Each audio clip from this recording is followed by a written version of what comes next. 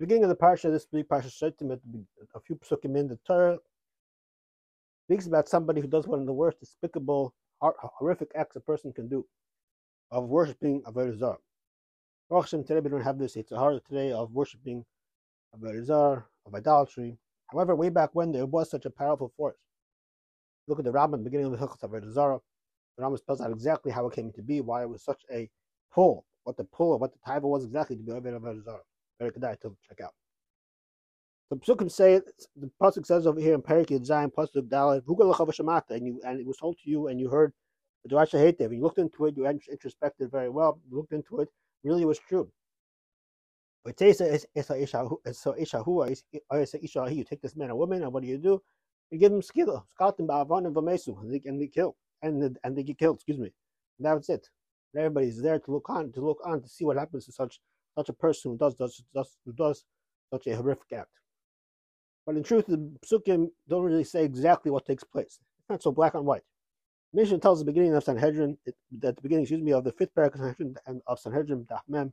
Mishnah tells us that when somebody comes to Bezdin and say that this person did such a despicable act, they ask him a bunch of questions. Which cycle in Shemitah did it take place? Which year in the Shemitah cycle did it take place? What month did it take place in? What day did it take place? What day did it take place? What time was it?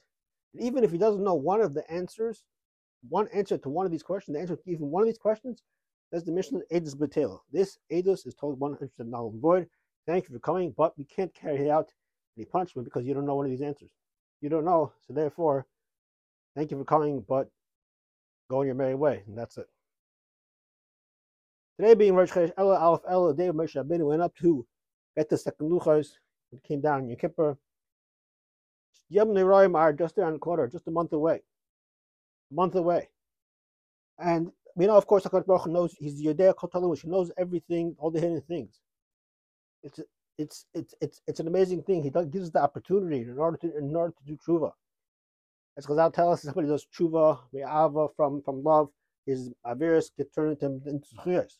Somebody who does it on a lower level, even from fear, out of fear, he doesn't want to get punished.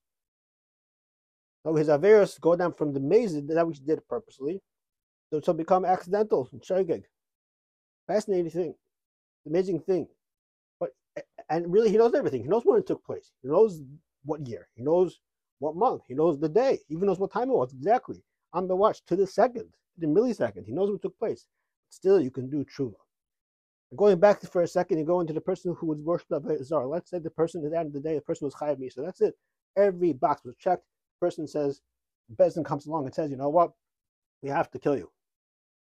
And then and then Reuven goes and says, really? I'm sorry. This is a terrible thing. But what are you doing? I'm sorry. What's Bezdin going to do? Okay, no problem. Did Shuvah?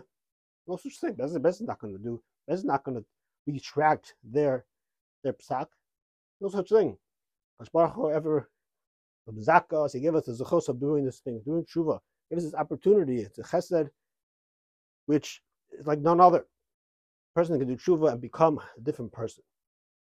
And through this, Be'ezer Hashem, be zeicha through this tshuva shlema to ksivach simtev, good ben shir.